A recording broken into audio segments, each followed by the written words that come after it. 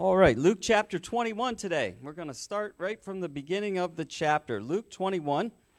If you're using a Bible that is provided for you, it's going to be page 908. 908 for you to look at. You can turn there if you'd like to. In Luke chapter 21. I think what I'll do is I'll read these first four verses. We're going to be looking at the first four, and then we'll talk about that a little bit. It says, "He looked up, and he saw the rich dropping their offerings into the temple treasury. He also saw a poor widow dropping in 2 tiny coins. 'Truly I tell you,' he said, 'this poor widow has put in more than all of them. For all these people have put in gifts out of their surplus, but she, out of her poverty, has put in all she had to live on.'"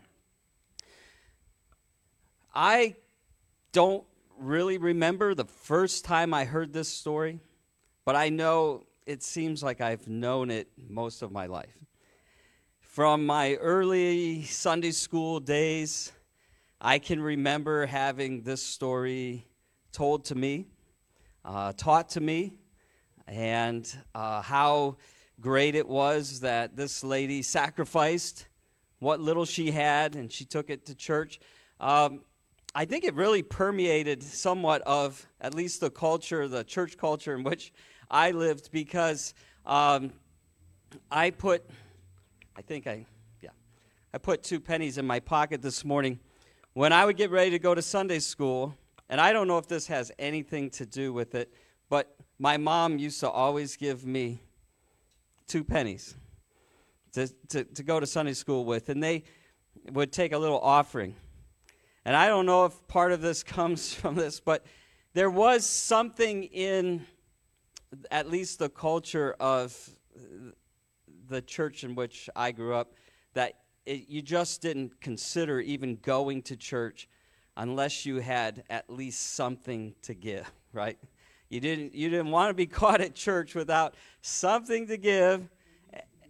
And so my mom used to give me at least 2 pennies so that I could contribute, probably because in case I lost them, being, not paying attention. If I lost them, it was only a few cents, but she always made sure I had those couple pennies. And I was thinking about that as I was reading this story, and we have to remember that we started this book a long time ago, and we've gone all the way from the very beginning, the birth of Christ, all the way through the life of Christ. We've walked along the roads with Jesus, and we've entered cities and exited cities, and we've gone to different places.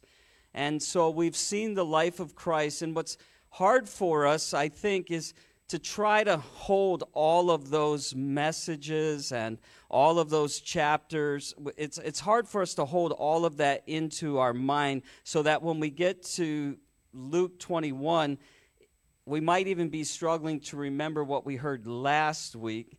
So if we don't really remember that, then we have a story that is sort of broken up. And I think what happens, unfortunately, is for us, because it's hard to contain all of that, and we've been doing this for how long in Luke? A long time, right?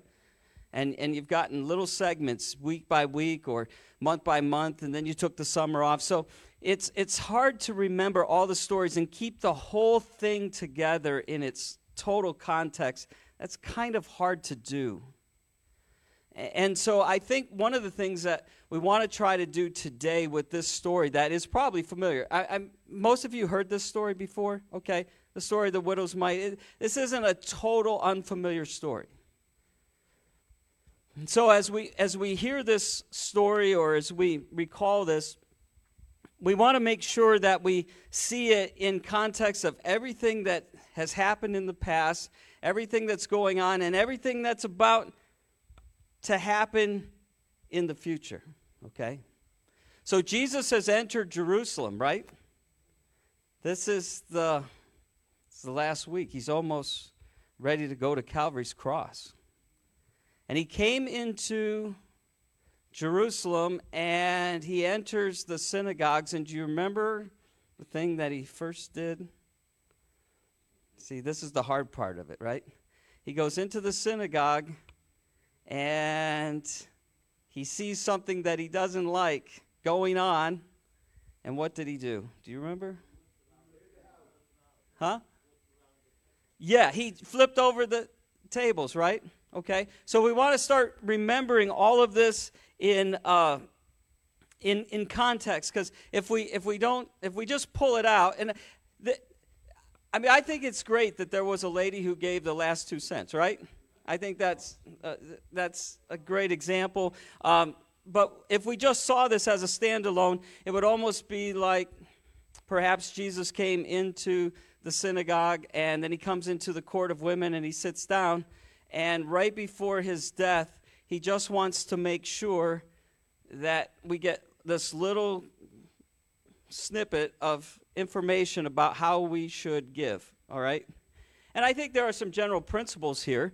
We usually come to conclusions like, when we look at this story and we read it just by itself, we come to conclusions like when it comes to giving to God, it's not about the quantity. After all, God owns everything, right? It's not about the quantity. He doesn't need anything, but rather the quality of our heart, okay? And we know that the Bible tells us we're to be cheerful givers, and so you've got ideas like that. We've got the idea that God wants us to give sacrificially. The rich gave, but they had plenty in reserve, so maybe it didn't hurt them as much or really didn't matter as much. She gave all she had. There was nothing left over, and it appears that, you got this idea, well, maybe Jesus then was just trying to, we have that old quote, give till it hurts, okay? And maybe there's something like that going on, okay?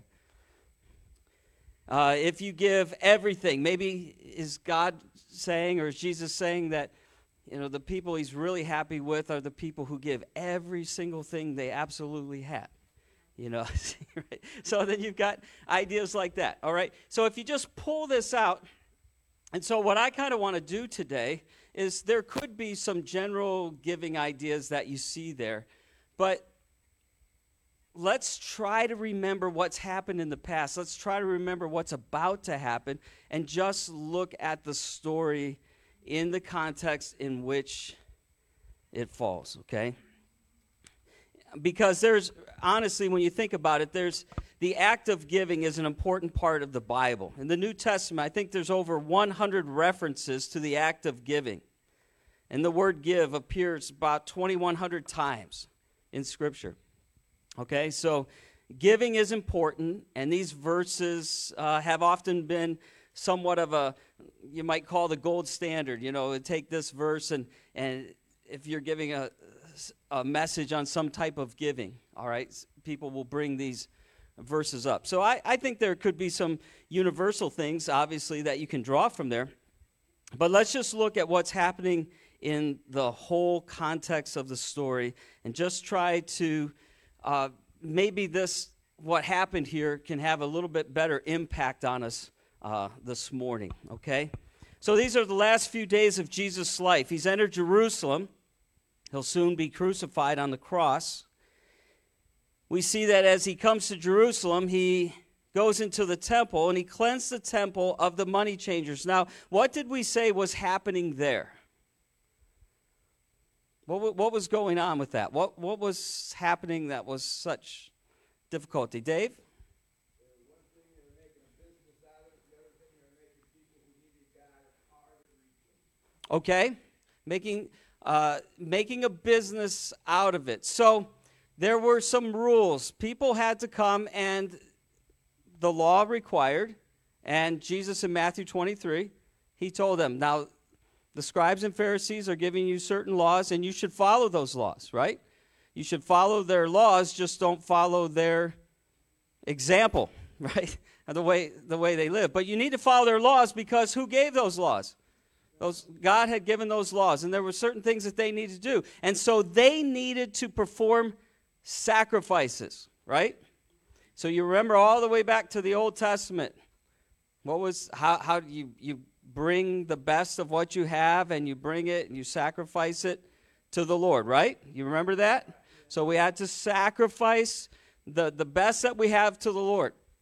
Well, bringing things, I'm sure, over time got very difficult, okay? There were things that were very hard. So people got thinking about streamlining how they're going to do this.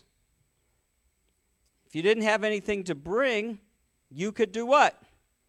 You could buy it there. You could buy it there for a price.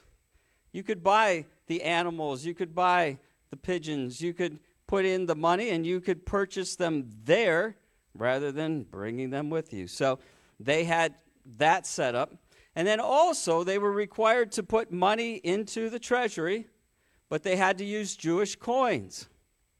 So what if you lived somewhere else and you didn't use the Jewish coins? And so they said, well, we can, the money changers, we can exchange it for you.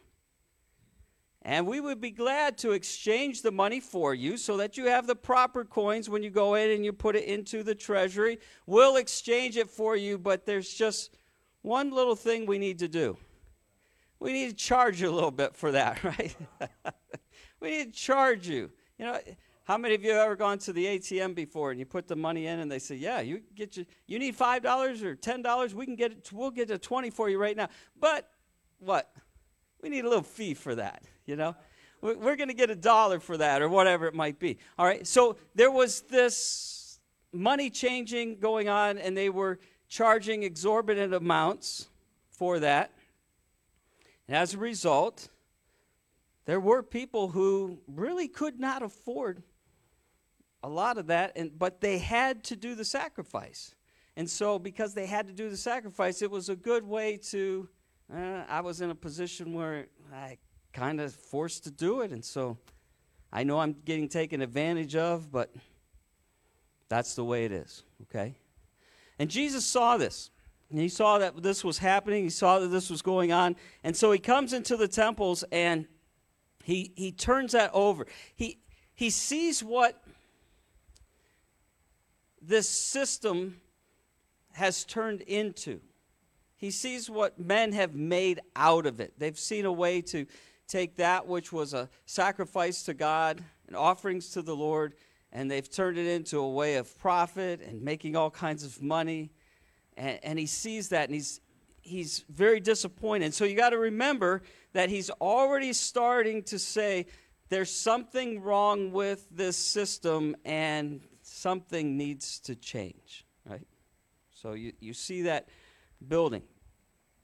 So then we get to the next day. And he goes, he's at the temple, and he flips over the tables. And then it's Tuesday, and we go to the temple, and while they're there, he tells a parable about a vineyard. Do you remember Luke 20? Do you remember that parable of the vineyard? Caleb taught us that, all right? So he tells a story about a vineyard, right? Remember the guy bought a vineyard and he got it all set up really nice. He got all the things that the vineyard needed to be successful, and he got everything in place. Nice vineyard, ready to go. And he got all of the equipment that was needed. He got everything ready, and then he's going to go away, and so he leases it to some vine dressers that are going to then take over, and they're going to run it. And so they were running it, and he sends a servant over. Remember, Caleb told us the story. He sends a servant over, and he wants some of the fruits of their labors. And you know what they do? They reject him. They turn him away. They tell him no. And then he says, oh, that was kind of rude. So he sends another one. They beat that. Remember? They beat that one up, and then they send one. So they continue to send, and finally he sends what? His son, right? And so he tells this story about these vine dressers and the treatment of the person that owned it, and the way that these servants or these vine dressers, these guys that had leased it, the way they treated the owner's servants. And when they heard it, they were angry, and they said, well, you know what? that vineyard needs to be taken away from those guys, and it needs to be given to somebody else. And when he said that, then they thought, uh-oh, maybe we shouldn't have said that. Maybe he's talking about us, right? That was the religious leaders. He's talking to the religious leaders when he tells this story. And so you've got these two things going on where Jesus is saying this system that you have built, and the way, of course, let me just back up a little bit. In that, he was talking about Isaiah 5. You can go back to Isaiah 5. You have that same story prophesied, where I sent the prophets and you rejected them, and the way that they have treated. And he said, based on that, there's going to be judgment, right? All right. So we have that story going on. So we can see that as Jesus is leading up to Calvary's cross, one of the things that he's saying is the system that is currently happening has really become a corrupt system. Something needs to change. Something needs done about the way that all of this is happening, all right? So we have that story. In Matthew chapter 23, what we really have is the full account of Jesus' judgment upon those who were in control, those who had been the stewards of the law. And so you get to Matthew chapter 23, and Jesus says, you need to obey the law, but don't follow the examples of the religious leaders, for they do not practice or obey what they teach. They crush people. He says in verse 4 of Matthew 23, they crush people with unbearable religious demands and never lift a finger to ease the burden. I think that verse is critical. I think that verse is very important. And then in verse 23 of Matthew 23, Jesus calls them hypocrites for tithing plants from your herb gardens, but you completely ignore things like justice, mercy, and faith. And then at the end of Matthew 23, Jesus pronounces judgment upon the spiritual leaders. And at the end of Luke 20, Jesus says, beware of the religious leaders. They desire to parade around in long flowing robes. They love respectful greetings. They love sitting in the seats of honor in the synagogue and at the head table at banquets. Yet they are openly willing to cheat widows out of their property, while at the very same time conducting long flamboyant prayers.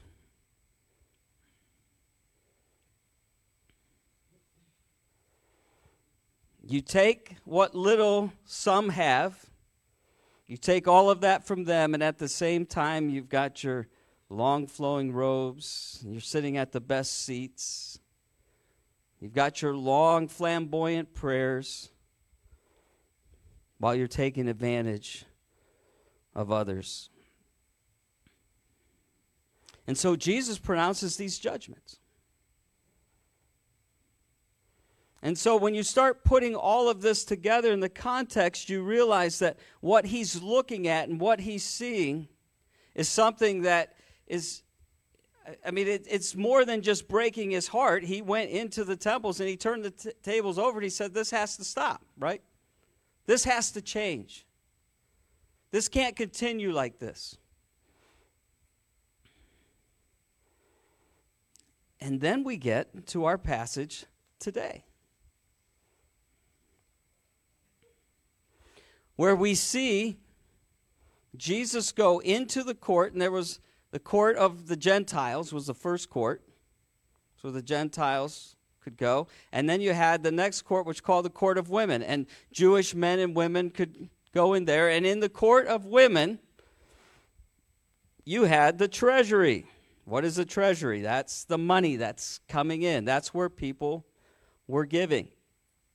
That's where people paid the expenses to the temple, and there were certain things they had to do.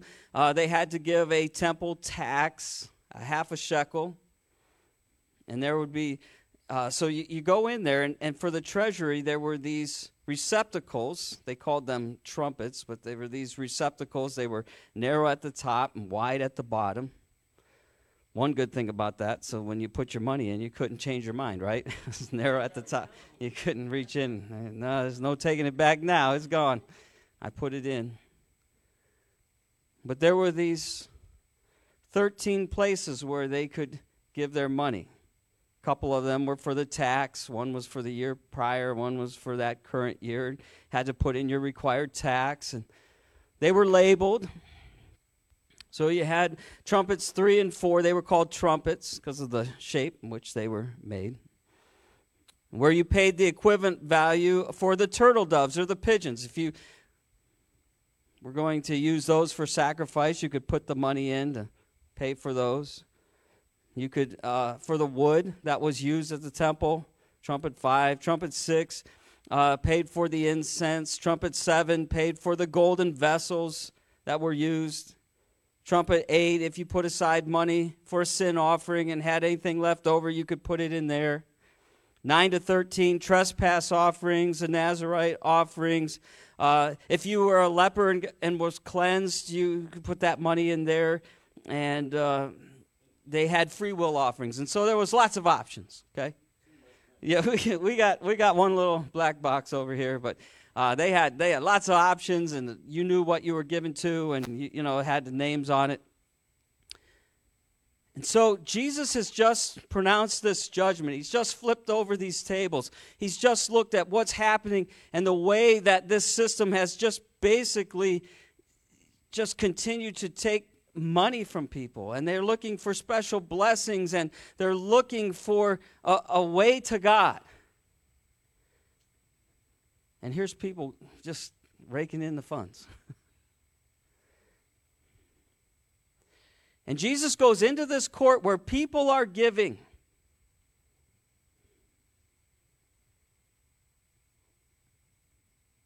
And it says he sat down. And he's watching people as they come. And there's rich who are coming, and they're putting their money in. And along the way comes this poor widow. And she's got her 2 coins, right? She's got her 2 coins. And Jesus is watching all of this, and he's just told the Pharisees, this is what you do. This is how you treat people.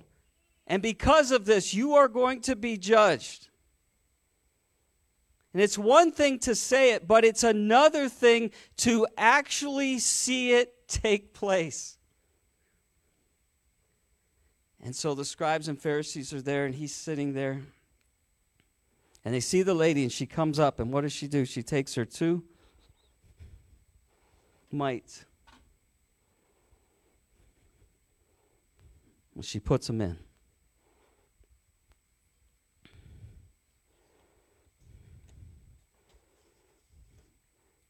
She gives what she has left. The only 2 coins that she has, and she puts them in the treasury. And she was, I believe, the perfect living example to them. You know, they can say, well, that's just you accusing us. That's just you saying we're taking advantage of the widows. That's just you saying that we've turned this system into, this whole temple system into a den of robbers. That's what you think it is. That's what you say it is. That's your words. That's your accusations. It's one thing for him to say it. It's another thing for them to stand there. And then all of a sudden, here she comes. And when she puts them in, she's a live, living example of exactly what he had been talking about. You sit here with your long flowing robes, You sit here with your best seats in the house. You sit here with all of your eloquent prayers that you pray, and you walk around getting all of this attention, and the widow just went because she's trying to get her blessing. She's trying to make her way to God, and she steps up and puts the last two, and you guys are actually okay with that.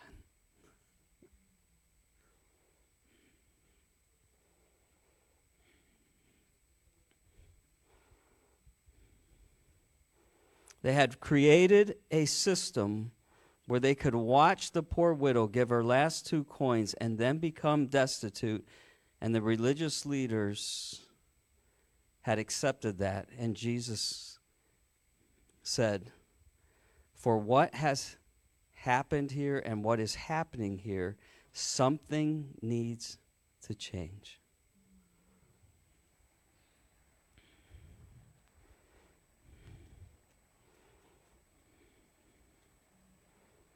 In fact, while all of this was going on, if you look at the next couple verses, it says, and some were talking about the temple in verse 5.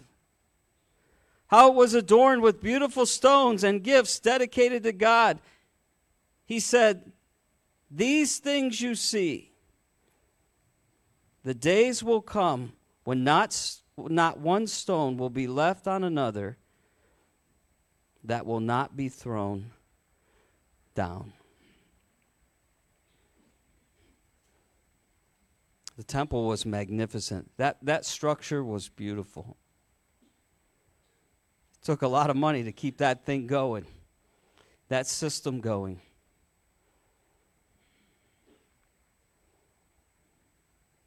And Jesus said, something needs to happen here. Something needs to change. Somewhere we've gotten our sight off of God. It's become about a money-making situation. The focus for them, the religious leaders had, in a large part, become about them rather than God, right? Jesus says something here needs to happen. And we see this living example of this one who does in front of them exactly what Jesus had been saying about you're robbing the widows and taking their property.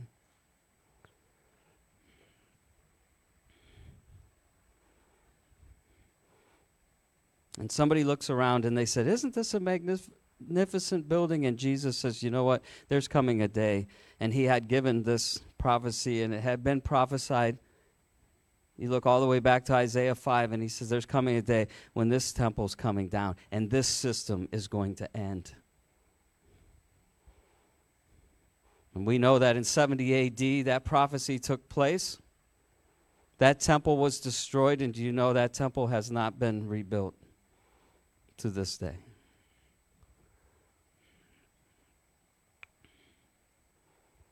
So you look at that. And you say, well, so what was Jesus? Was Jesus just someone who was angry at the end of his life, and so he kind of looked at this system and he complained a lot about it, but he really, was he one that just complained and wasn't willing to do something? And we say, no. Then we find the story of the gospel, right? Not only was Jesus saying this can't continue like this, but he says there needs to be something different, something new. And not only was he looking for a solution, but Jesus Christ became the solution. He became the perfect sacrifice.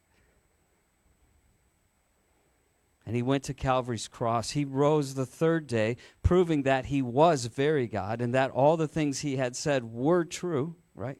And he showed his power on that Resurrection Sunday. You remember what happened in the temple? The veil was what? Was torn. And that division,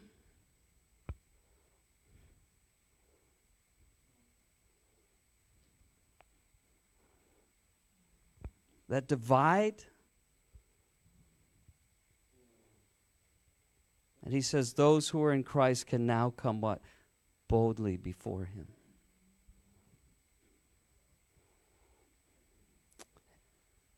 The system changed. The one who desired that new solution, the one who said something has to change, became that solution for us.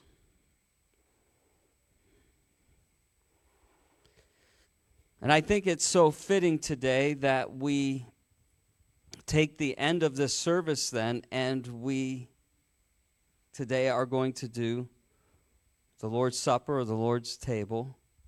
Because when we do that, we are commemorating what? The broken body and the shed blood of the Lord Jesus Christ for all those who have accepted him as their personal Savior.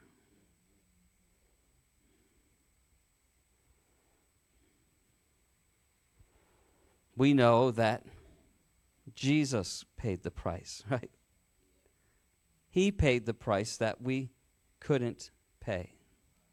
It's no longer a system where if you're trying to get a blessing, then those who have more money to give to get those blessings, and those who had very little had not money to give, and in desperation would give all that they have to try to get those blessings or to try to get themselves in a position where they could have favor with God. And Jesus says, I am, or through me, you can have a free gift. It's not about rich or poor. This gift is free. And Jesus says, this is my body which is given for you. This is my blood which is shed for you.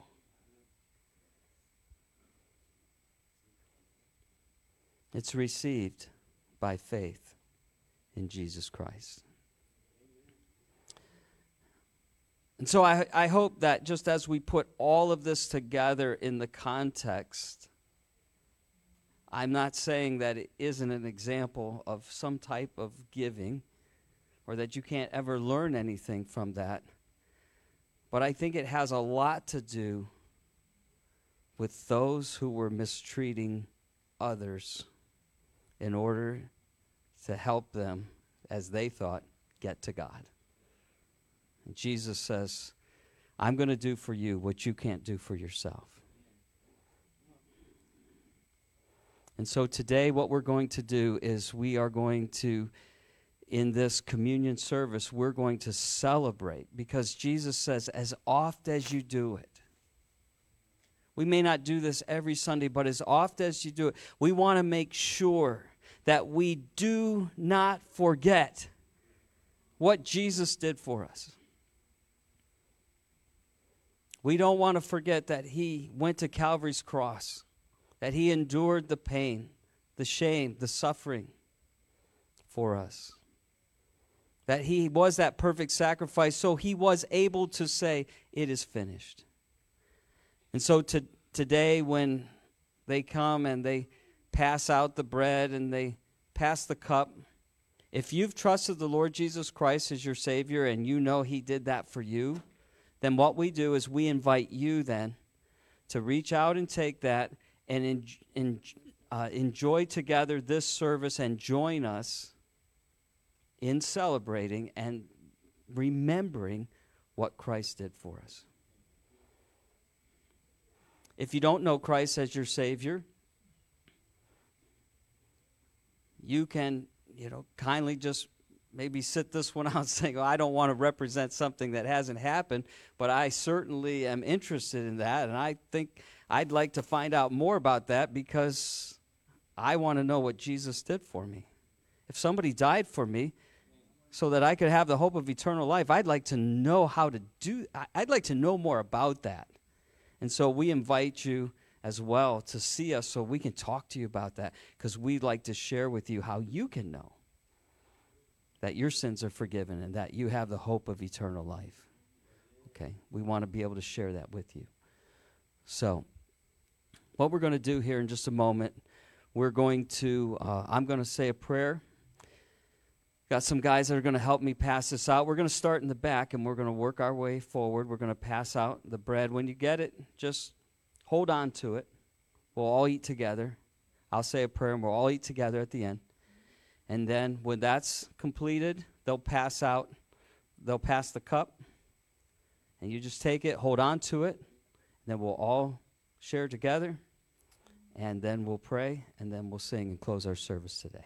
All right? So let's pray. Our Father God, we thank you for this little story that reminds us, really looking back in history and what people went through in their attempt to find forgiveness, find atonement, the great price that they were paying. It's sad to see that others took a system that was already somewhat difficult for them and really added to it. That grieves our hearts when we see that, and the injustice that was happening to people who could barely afford for that to take place. But Lord, we want to thank you today that we live under a different system. The solution for the problem was found in the person of Jesus Christ. And Lord, we want to commemorate today and celebrate and remember. We don't want to forget that there was a time when you went to Calvary's cross and you died in our place.